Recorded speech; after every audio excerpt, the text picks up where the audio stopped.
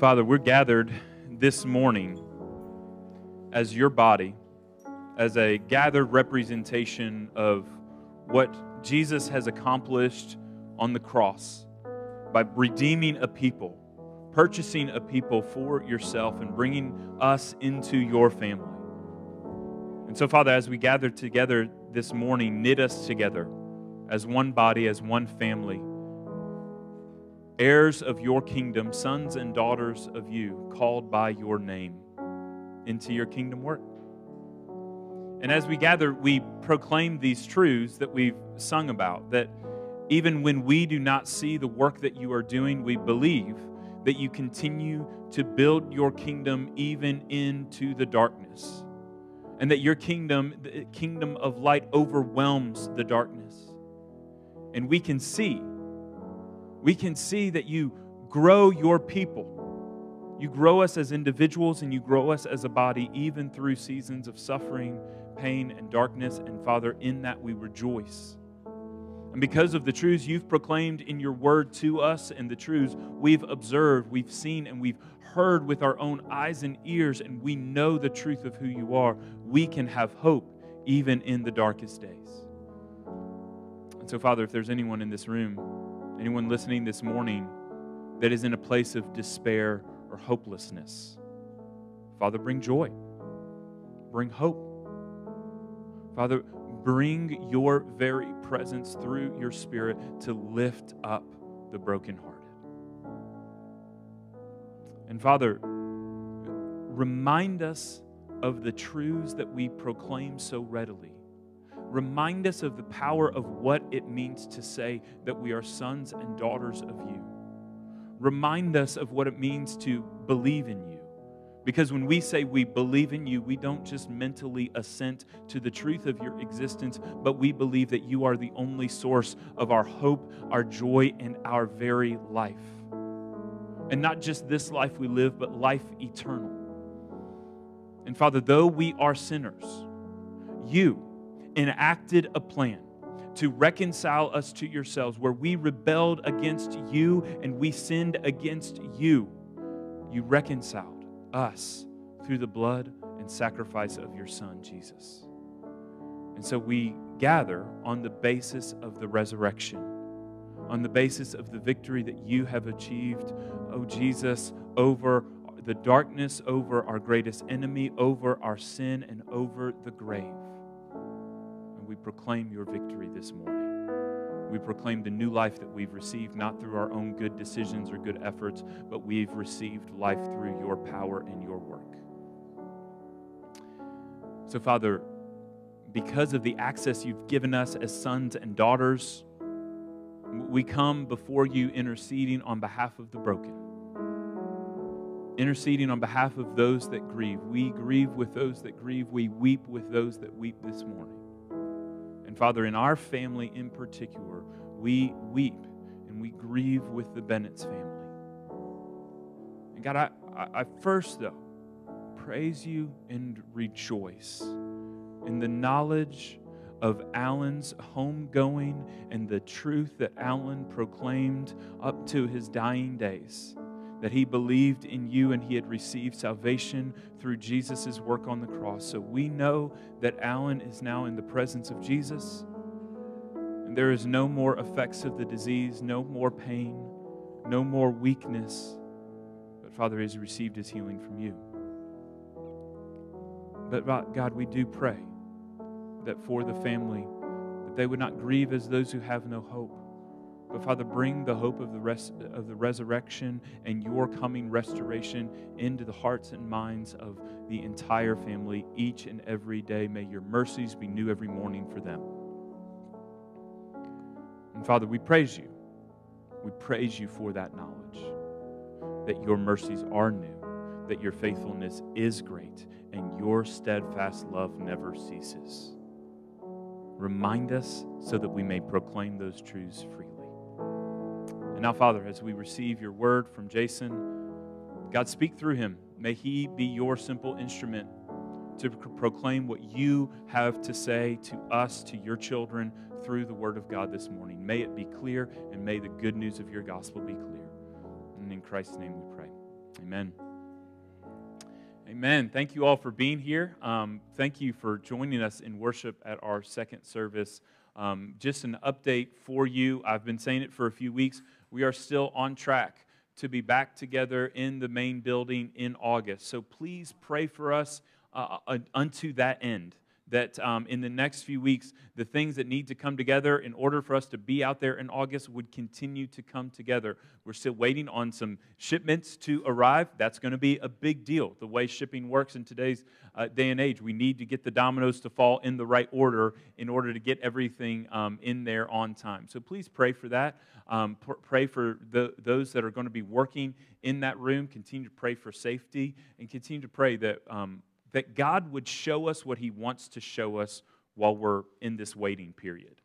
That early on we prayed that God would not move us back into the main building until He's ready for us to go back, and that we would learn something about community and about what it means to be a church and to adjust and to be flexible and to love each other well through this season of worship in the youth room. And so I just continue to pray that God is teaching us new lessons, that each and every week we're able to meet, interact with, sit by people that we wouldn't normally sit by, and that the out of our comfort zone experience that we're having in this building would continue to grow us in our faith in Christ Jesus. And so it looks like August, continue to pray into that end, but let's keep being flexible and learning what God has to teach us while we're out here. This half sheet has some announcements for you on it. I'll first draw your attention to the back page where it says sermon notes, and then there's financial info at the bottom of it. I'll remind you, we have 3 boxes set up in this building, one in this room, one in the gymnasium, and one in the lobby out here. We want to remind you to continue to give to the church, and we want to communicate the financial health of the church through the Bulletin Weekly. So that's what those bottom 4 numbers are. We want you to be praying for the overall health of the church. We want you to be giving faithfully. We want you to know and feel informed about what's going on there. I'll also tell you that you can give online and through the church office, however you choose to give. We just want you to be faithful in stewarding the resources that God has entrusted to you. On the front page there is a number of upcoming events, a lot kids and youth ministry related. Summertime is just busy for those kind of events. So if you have children, grandchildren, if you're a youth, make sure you pay attention to those things because there's lots of good stuff going on this summer. And I'll remind you that for VBS leaders, those that are helping and serving in VBS, you would have signed up for one of 3 different VBS training times. And one of those, I think the biggest of those, is right after this service, and that's going to be upstairs. And so please, if you signed up to go to the VBS training today, make sure you stick around and attend that. That will be upstairs. The last event on that upcoming events list is what Jason's going to share with you today. He has been developing a study through the book of 1 Corinthians that will be offered on Sunday nights in July. And as we were talking about that as elders, we saw it fit to give him the opportunity to give you a taste of what he hopes God accomplishes through this study on Sunday nights and give it to you on a Sunday morning. And that will be something that you'll be getting more and more information about there, and you can sign up for if you want to be a part of that study. But I'm going to give Jason the time now to deliver to us God's word from the book of 1 Corinthians. Well, good morning, everyone. You're going to have to bear with me. I come with gear, and so I'm going to do a little moving some stuff around. I like to sit down, at least on this stage, because if you'll notice, when Tim's preaching, he always, no matter how far back I scoot these mics, he always ends up running into one of them. And so I'm going to park myself so that I don't do that, because I know I move around a lot more than he does. Speaking of moving around, how far did you travel to get here this morning? I want you to think of that number in your head. If you know the miles, think of that. If you know how long it takes you roughly with traffic, I want you to have that number in your mind as we're talking this morning. I know that there's people in the church here who travel quite a distance in order to get here. I'm not one of those people. It takes me 0.7 miles on my car to get here every day that I'm working, and that's intentional. I like to eat lunch at home, but and it's nice that when I work here, I'm close. But there are some people in this church who like live in Cleveland, and that's from here to the city center in Cleveland. That's, I think I wrote it down. It's a 48-minute drive, 30 miles to the center of Cleveland, and that's quite a trek. And in the church where I was raised, there was a family that was really engaged, had a lot of kids, and they were there every time the doors were open, and they would regularly drive 45 minutes in order to be part of our specific church. And it always fascinated me to find people who drove great distances in order to be a part of a specific church. Because I think the reasons are a lot of times because of the preacher or the preaching style or, I don't know, just maybe the music or the kids' ministry or there's a bunch of reasons when I talk to people who drive a long distance that they give me, and it's kind of the same reasons, but I think I've figured out why people travel that far. Because, here's the thing, like, we're in the Bible Belt. Like, the specific reason that you give me as to why you come to a specific church, like, you could probably find that. If you're driving over half an hour, you can probably find a church that also does that same thing that's closer to you, right? And so I think that yes, doctrine is absolutely foundational and it is important. The preaching style does make a difference if it's expositional versus topical preaching. The events that the church put on that's important. Quality of music is really important, right?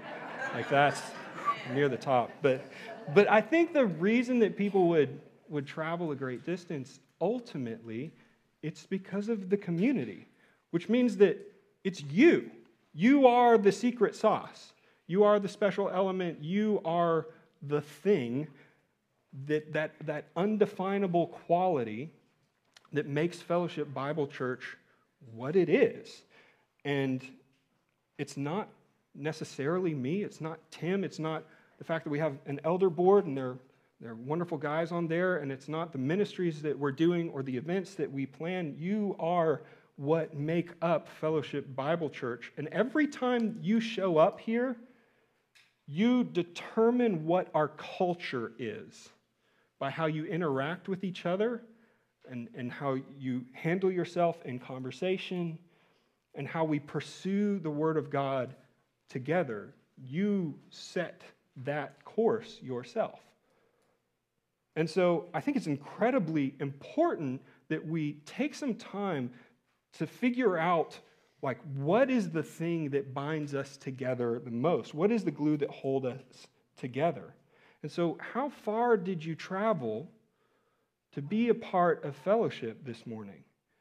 Because I believe that community, that culture that we're building is incredibly valuable. And I think it's incredibly valuable in the kingdom of God. And that kingdom has a real enemy that wants to see it dismantled. It wants to dismantle us. And so if we are going to pursue something together based around the gospel of Christ, we can expect that there is going to be stuff that comes up that's going to try to pull us apart. And so how far did you travel to be here this morning?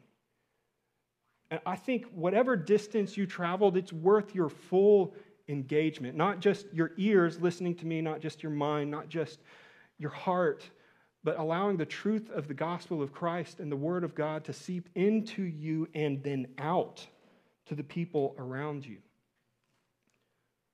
This idea of community is incredibly powerful. And I was on vacation last week. Thank you, Violet, for leading us in worship last week. We really appreciate you stepping up, and all the ladies who are involved. It's such a joy to be able to just like go on vacation and be like, she got it, you know? When I was on vacation, I actually had the opportunity to speak to a couple who was planning to move. They're moving from one city to another city, and they were planning to move 1,122 miles away between these two cities. That is quite a trip. That's about no stops. That's 17 and a half hours. I think it's safe to say it could take you 19 and a half hours to get there. And just to give you a point of reference, if you watched every single movie in the Lord of the Rings trilogy back to back to back, and then you watched all of the movies in the Hobbit trilogy back to back to back to back, extended edition, that's 19 and a half hours. That's the amount of distance that they're planning to travel. And his family isn't moving because of a job opportunity. They're not moving because they need special doctors. They're not moving to be closer to family or anything like that. They are moving specifically for the opportunity to be a part of a community. They found a community that they loved, and they are willing to uproot their lives and travel in order to be a part of it. And so I believe that being a part of a strong Christian community is an integral part of what it means to be human. Like we all have personality tests that tell us whether or not we're extroverted or introverted, and I think those are a little bit dangerous because a lot of times we use those as a crutch. And being an extrovert simply means that when you are around people, you feel energized by being around them. It doesn't mean that you want to be the life of the party and in the center of the room. Now, certainly that can be the case, but it just means that when you're around people, you feel energized from being around them. And so for the introverts in the room, which I think there are probably more people who would classify themselves as introverts than extroverts, the danger is assuming that the opposite of that is true, that when you are around people, it drains you of energy. But a true introvert just doesn't receive energy from the people around them. If you are feeling drained by the people around you, it has a lot more to do with the people around you than it does your own personality. And so you cannot use that as a crutch in order to not engage fully and deeply in community. And did you know that a lot of counselors, when they're giving you counsel, they may not tell you this up front, but a counselor who knows his stuff will not count people in your family or people that you live with as part of healthy, normal social interaction because you're around them too much. Your body physically needs, your mind needs to go outside of its house and have interaction with other people. Isolation, loneliness can only be psychologically addressed by venturing outside of your household. And the physical reasons for this is you'll spike in anxiety and depression are a lot of times found in people who don't have enough social interaction with each other. And we kind of know this is kind of basic, especially this year, coming out of the pandemic, and that we just had this huge social experiment where we're discovering, oh yeah, what we thought was true about all of this really is true. But I think the same implications are true spiritually as well. Hebrews 10:24 said, "Let us consider how to stir one another up to love and good works, not neglecting to meet together, as is the habit of some, but encouraging one another, all the more as you see the day drawing near." So if I want to experience love in my life, if I want to see the fruit of the Spirit produced in my life in the form of good works, if I want to be excited about Jesus coming back, then I have to be around other Christians. So if that's what you want in your life, how you interact with the people in this room matters a lot. But more than that, if you want to see those same things in your church, people who are loving, showing the fruit of the Spirit, and excited about the return of Christ. Maranatha, that's an old term that the ancient Christians used to say, which means He's coming. He's coming. If you want to be excited about that, if you want to see the church excited about that, then you're going to have to encourage the people you're around. That's what this verse is saying. Another verse is Ecclesiastes 4:12. We just went through Ecclesiastes not too long ago. "And though a man might prevail against one who is alone, two will withstand him. A threefold cord is not quickly broken." Now, the implication of this verse is incredibly practical at first. If you're down a dark alley and potentially going to be mugged, if you're by yourself, your chances of being mugged go up. And if you are around three people, those chances go down. There's safety in numbers, but the same is true spiritually. Like do you really believe that the Christian walk is one of spiritual warfare?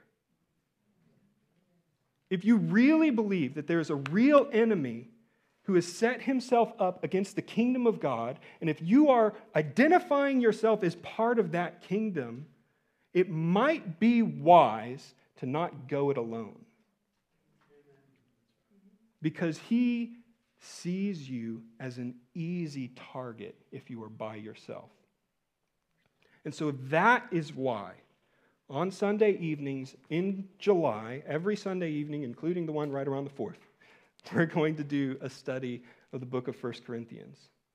And this morning is essentially the first session where all I'm hoping to do is give you a sense of context for what Paul is writing this book about and to. Who are the people in the church in Corinth, and what were the problems that they were facing? What did Paul need to address? But what you'll find is that you're going to learn a lot about community and how the gospel affects a community who is committed to Christ. And so, in order to go about this, we're going to talk about 5 specific problems that the church in Corinth faced. And pretty much the whole book is centered around these 5 problems. There's more problems that Paul addresses, about 12 in total, but 5 big problems that the church in Corinth faced that we actually still to this day in some way, shape, or form, we also face as well. And the beautiful thing about the community that Paul was speaking to was that he cared deeply that this church rectify these problems, but that he would rectify these problems with the power of the gospel. So in each case, you're going to see a problem, and then you're going to see how the gospel is the answer or the solution to that problem. But we can expect that there's going to be problems because community is messy. Like success in having a healthy and a good church culture and community, it's inherently going to be messy because it involves you. Who else can say, there's parts of my life that are a mess? Like that is me, right? Like there's no way that you can get through social interactions, long-term, deep committed relationships and not have some forms of conflict and problems. It reminds me a little bit of the first time that I taught a soccer team. We were doing a little indoor soccer league with my son, Wyatt, and it was a bunch of 4-year-olds, and there's a picture of him. There he is. Yeah, cute little Wyatt. And so I was determined that this soccer team was going to be the best team of little 4-year-old soccer players that you've ever seen. And so in all of our practices beforehand, we were doing drills after drills, passing and strategy, and I had this plan and this dream in my mind where they were going to be the most well-organized and strategic 4-year-old soccer team that you have ever seen. And so I lined them up on the field in their positions, and I should have known what was about to happen when the other coach on the other side lined up his kids like they were revolutionary soldiers, just right in one line. And I thought, well, we're going to absolutely destroy. Not the case. Kicked the ball, and all of a sudden it was mass chaos. I mean, there was just a ball of arms and legs and snot and tears and cleats and soccer ball somewhere in there that just kind of roamed around the field for a little bit. And our team was left going, nobody even attempted to pass the ball, right? And what I realized from that situation was that me and my players had 2 very different goals, right? But what I wanted for those kids was a team that knew the fundamentals and would have a long career in the sport. Like I wanted them to know how to play soccer and that it would carry them through to be soccer players for years and years to come. Every single 4-year-old on that team had one goal: kick the ball. It didn't matter where. It didn't matter if you were kicking it towards your goal or the other team's goal, out of the little course there. If the ball's close, you kick it. And if it's not close, you run over to the ball and then you kick it, because that's soccer, right? And so I had to quickly readjust my strategy. And so what I decided to do is I'm going to shift the mindset of how I was going to coach these kids. One, we're going to have fun. And kicking the ball falls under the umbrella of having fun, right?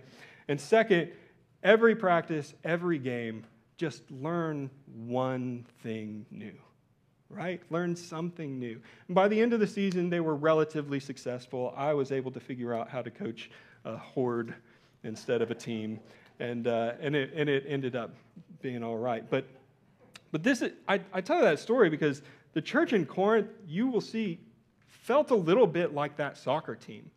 And it was really hard to kind of figure out, like, what is Paul's strategy here? Like, why did he approach things the way that he did?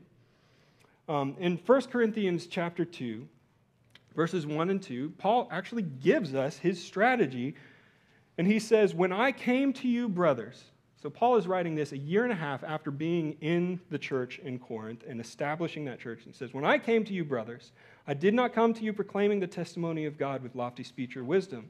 I decided to know nothing among you except Christ and Him crucified." That last sentence is incredibly important.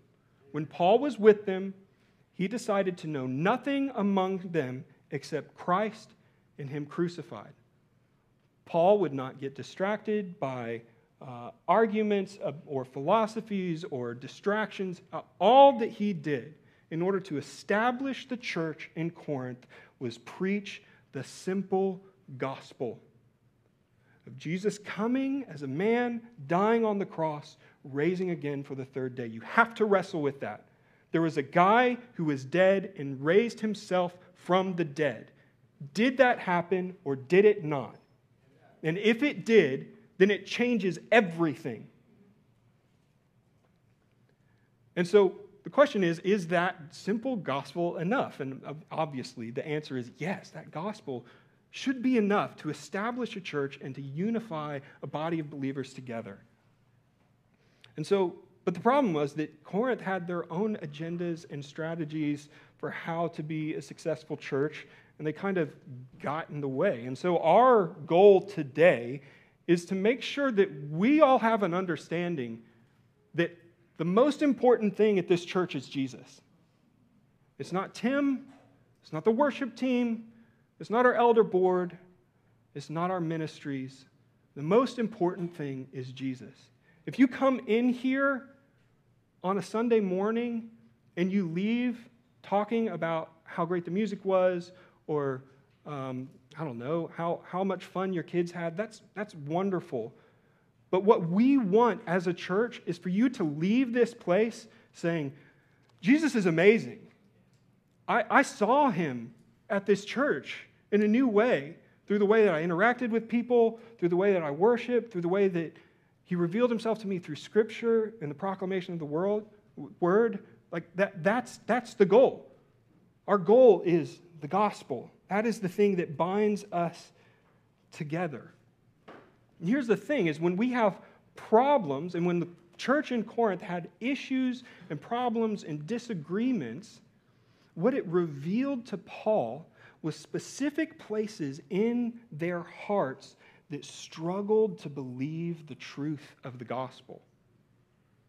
And so when I say that the church in Corinth struggled with the same things that we struggle with today, what I'm saying is that this study and this book is an invitation for you to take a peek inside of the hurt and broken places of your heart and discover the places inside you that really are challenged to believe the truth of the gospel,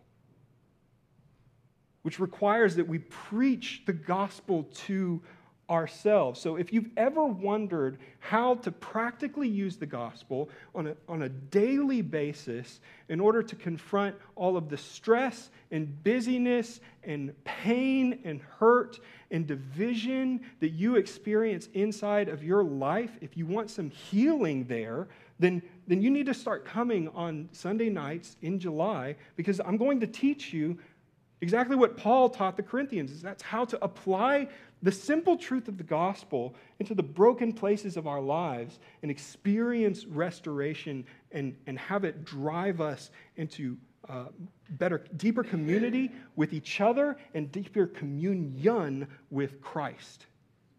Okay? So that's the goal. But before we really dive into the deep stuff and the problems that the church had, you kind of have to understand the context of the book of 1 Corinthians and understand the city of Corinth. And then the second thing you have to have an understanding of is the nature of the kingdom of God and how in conflict Corinth was with the kingdom of God. Okay? And so the first thing we're going to do is talk about Corinth. And it's really frustrating because I spent a lot of time trying to understand and get inside the mind of somebody who lived in Corinth. And it took a lot of time and a lot of research. And then suddenly I found this one guy, and he just said it so simply. And it's like, well, I could have just started there, and it would have saved me a lot of time. He said, Corinth was the ancient version of Las Vegas. Oh, okay, got it. The ancient version of Las Vegas. And you'll see that that is true. We've got a map here. I just want to give you some context for where it is. You can see that boot on the side, and the red dot is where Corinth is. The boot, of course, is Italy. And so the big thing to know is that Rome was in charge. Rome is in Italy, and a lot of commerce and stuff had to happen with everything that was happening on the right-hand side of the screen. So if we can go to the next image, you'll see right there. It's a little bit difficult to see, but here is Corinth here. Here's the edge of Italy. And so if you were traveling over here towards Ephesus or Athens or Thessalonica, what you would do is you wouldn't come down here into the Mediterranean Sea because there were a lot of storms. It was much easier to come through this little inlet to Corinth and then pick up your boat and all of the stuff in it and carry it over this small stretch of land and then hop back into the water here and then go to Athens or Ephesus or wherever else you needed to go. And so it was a very strategic area. If you can go to the next slide, you'll see that eventually they cut a canal in between the Corinth Gulf and the Saronic Gulf there so that boats could get through. But at the time that we're talking, that had not happened yet. And so it was attracting a ton of merchants. It was a city that was initially it was built by the Greeks because it was a huge port. It was a really important area of commerce. But then it was destroyed as the Romans came and took it over. And so that was about 150 years before Jesus came on the scene.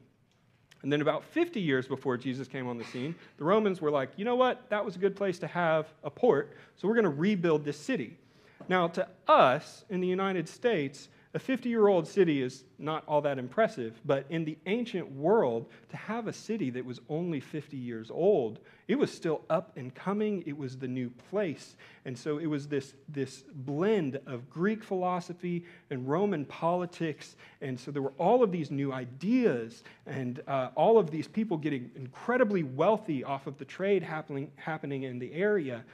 And the Greeks had worshipped Aphrodite, the goddess of love, in temples there. And so there was a history of temple prostitution, which the Romans brought back. And so that was like very commonplace.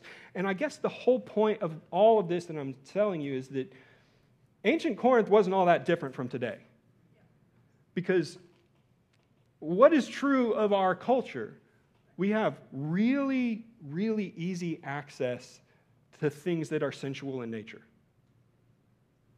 We have a fascination for what is the next new thing, right? Whether it be a gadget or a toy or a philosophy or an ideology. And most importantly, it made the world a very small place.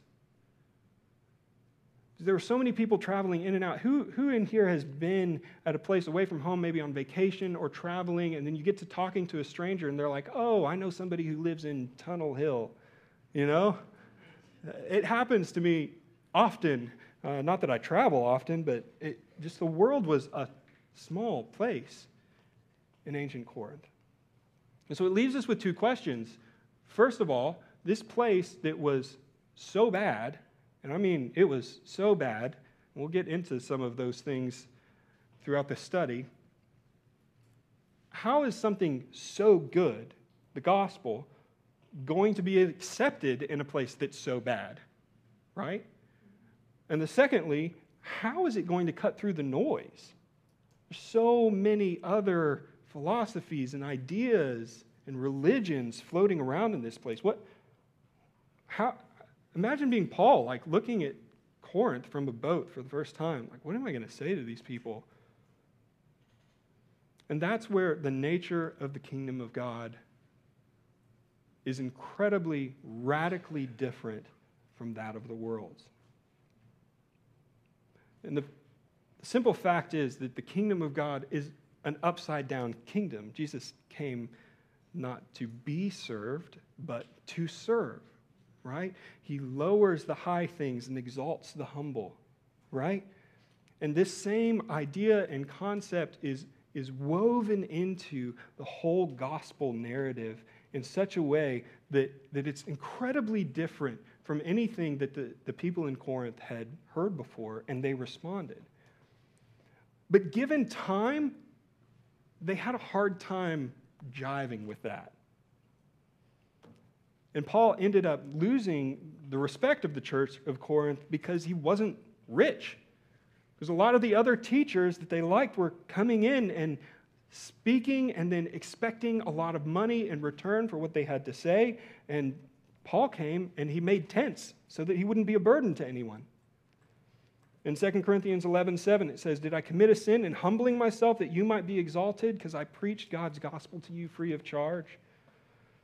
In addition to that, Paul kind of says that he wasn't a great public speaker in 1 Corinthians 2:1. He says, "And when I came to you, brothers, I did not come preaching you to the testimony of God with lofty speech or wisdom." He kept it really simple. He kept it focused on the gospel.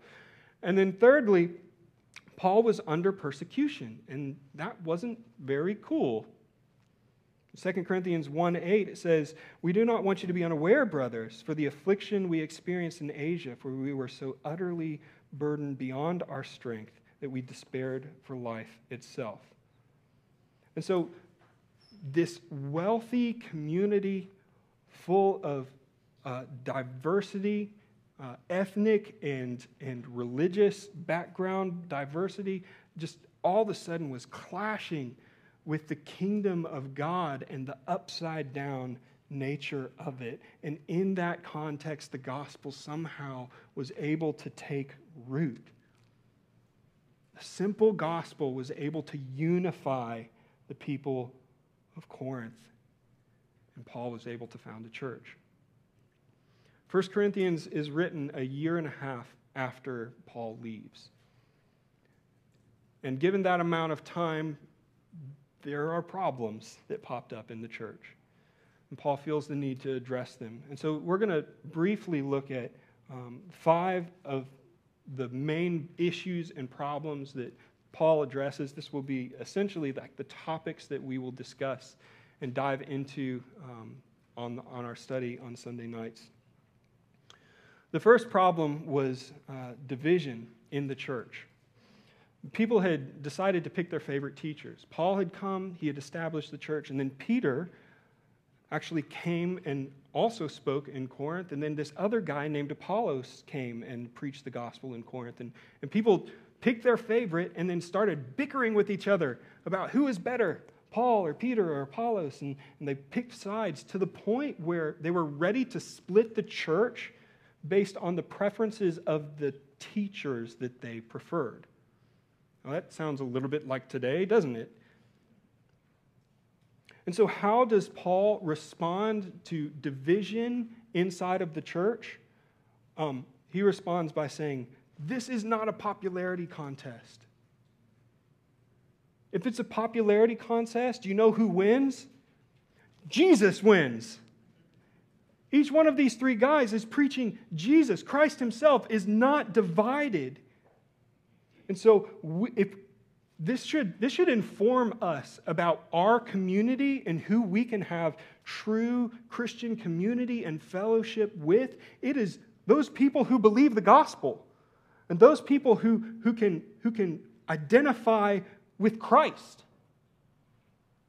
Those are the ones who we can have community with. If we believe the same things about Jesus, it should unify us, not pull us apart. Secondly, sensuality. Like I said, there was a history of temple prostitution.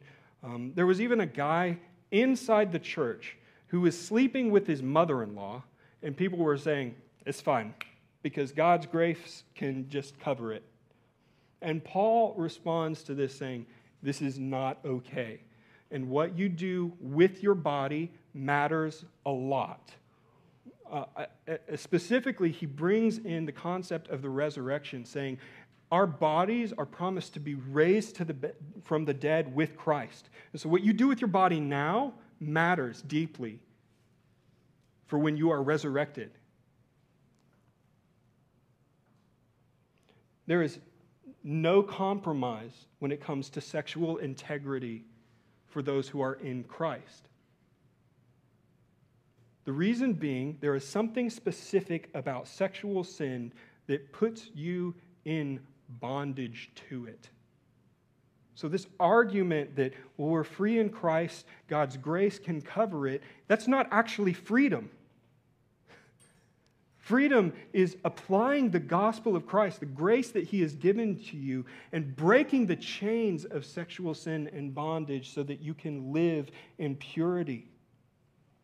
And there is no compromise for the Christian when it comes to sexual purity.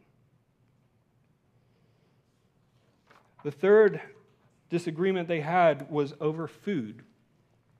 Now this one is the one that seems particularly specific to the church in Corinth, but it does apply to us today. And the question was, what do we do with food that has been sacrificed to these Greek and Roman gods? There's some of us who say this is just meat, and there are some of us who say, well, if you are eating this meat, then it's kind of like partaking in the worship of those gods. What do we do with that? Paul, can you just tell us the answer? And Paul, his answer is essentially, don't mislead anybody. If you are around someone who believes that you are partaking in something that is worship of something other than God, then you shouldn't do it. But if you're in a group that understands that meat is meat, then you can eat. And so what he's saying is love sacrifices for the benefit of others. Love prefers others. And isn't this at the core of the gospel, right? That Jesus came and died. He left all of heaven in order to come and live on earth and then die in our place. Love prefers others. If we are to be like Christ, you're going to be thinking through the lens of how can I honor my brothers and sisters. The fourth problem that they had was in their gatherings, much like this, their church gatherings. Now, there were these very powerful spiritual experiences happening inside the church at the time, and people were speaking in tongues and prophesying. But what happened in the midst of all of that is a lot of chaos, and there wasn't any organization to it. And so people were coming out of these meetings going, I don't really know what just happened. And so Paul speaks into that, and he says, God's Spirit works in unity. It binds us together, and the church is a body, and each body should function in such a way that it builds up each other, build itself up. That's a key part of that passage. And so the way that the gospel is applied to how do we reconcile how we do our gatherings is love compels service. Love is outward looking. Love is seeking a way to see how Christ's sacrifice on my behalf can now benefit somebody else. And love prefers others' spiritual experiences over my own. And then the fifth problem that they were dealing with was that there were some people inside of their church who said that there was no such thing as the resurrection, that Jesus didn't raise from the dead. And Paul combats this very, very passionately by saying that if Jesus didn't rise from the dead, then his crucifixion was absolutely meaningless. If Jesus didn't actually rise from the dead, then we have no hope for salvation because there is nothing saving us from the finality of death. Doubting the resurrection is the same thing as doubting the whole gospel. And so this eternal hope that we have in Christ is the same hope that sustains us as a body, a communal body of believers week after week. The gospel equips us for love of God and love of each other so that we can be on mission. And this whole thing is just all about making sure that when you come in here, you see Jesus. That he is central to your spiritual life. He is central to your relationships with others inside the church. And so how far did you travel to get here this morning? Don't waste it. Don't waste it by coming in here and just being willing to receive something without also being able to offer something of yourself. Through vulnerability, through honesty, through how you've seen Christ this week in your life, through being able to reach out to someone else who is hurting, who needs the love of Christ in their life. You have an opportunity to be Jesus to someone here in this room this morning. And so maybe you're here and you recognize that you want this community thing, and you recognize that you want this experience of being close-knit to other people and close-knit to Christ. And you're realizing that as I've been talking, that central glue that holds it all together, Jesus, maybe you don't have him. And if that's you this morning, it's time to deal with that. Because Jesus really did come. He really did die. And he really was risen again and then appeared to over 500 people as proof. You have to wrestle with that. Because if that's true, it's going to change the way that your life operates. It's going to change the way that you perceive Christian community. It's going to change the way that you interact with God himself. And so I want to take a moment and just, for those of us who are believers in this room, who have accepted the gospel, I want to invite the band to come up, and we're going to sing Goodness of God. And the reason I wanted to do this particular song is because when I think about the way that Christ has worked in my life and revealed himself to me, it is often in the context of community, and it's often in the context of relationships. And so I want you to take just a brief moment while I get my guitar and stuff and remember the times that God has shown his love to you and his grace and his mercy. He has counseled you and he has comforted you from someone inside the church. And so take a minute, remember that time, and then we are going to respond in gratitude to our King for his faithfulness to us. Amen.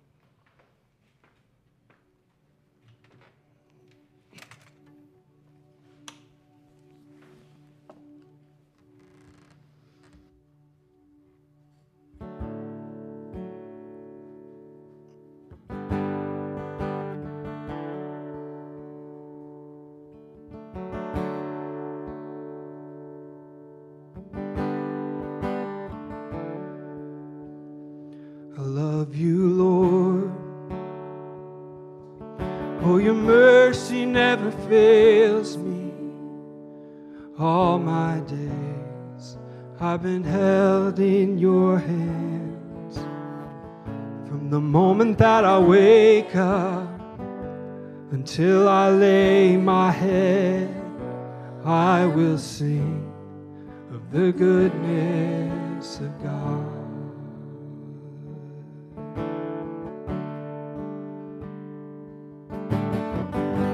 And all my life you have been faithful. And all my life you have been so, so good. With every breath that I am able, I will sing of the goodness of God.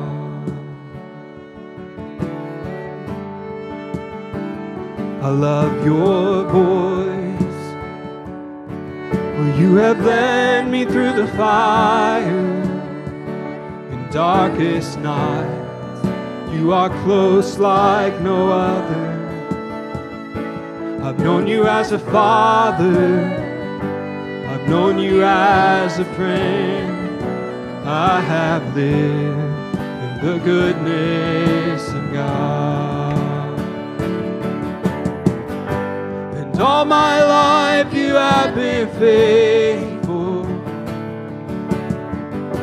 And all my life you have been so, so good.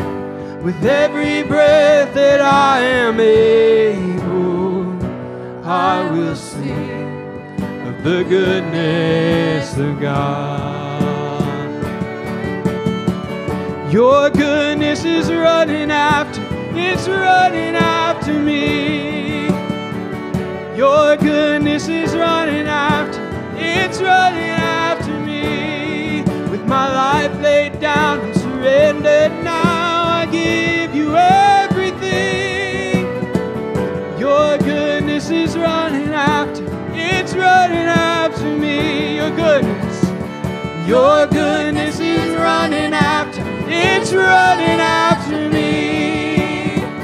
Your goodness is running after, it's running after me. With my life laid down and surrendered now, I give you everything. Your goodness is running after, it's running after me. Yes, it is. Oh, it is. And all my life you have been faithful. You have. And all my life you have been so, so good. And every breath that I am able, I will sing of the goodness. Sing it out. All my life. And all my life you have been faithful. And all my life you have been so, so good. With every breath that I am able, I will sing of the goodness of God. Yes, I will sing of the goodness of God.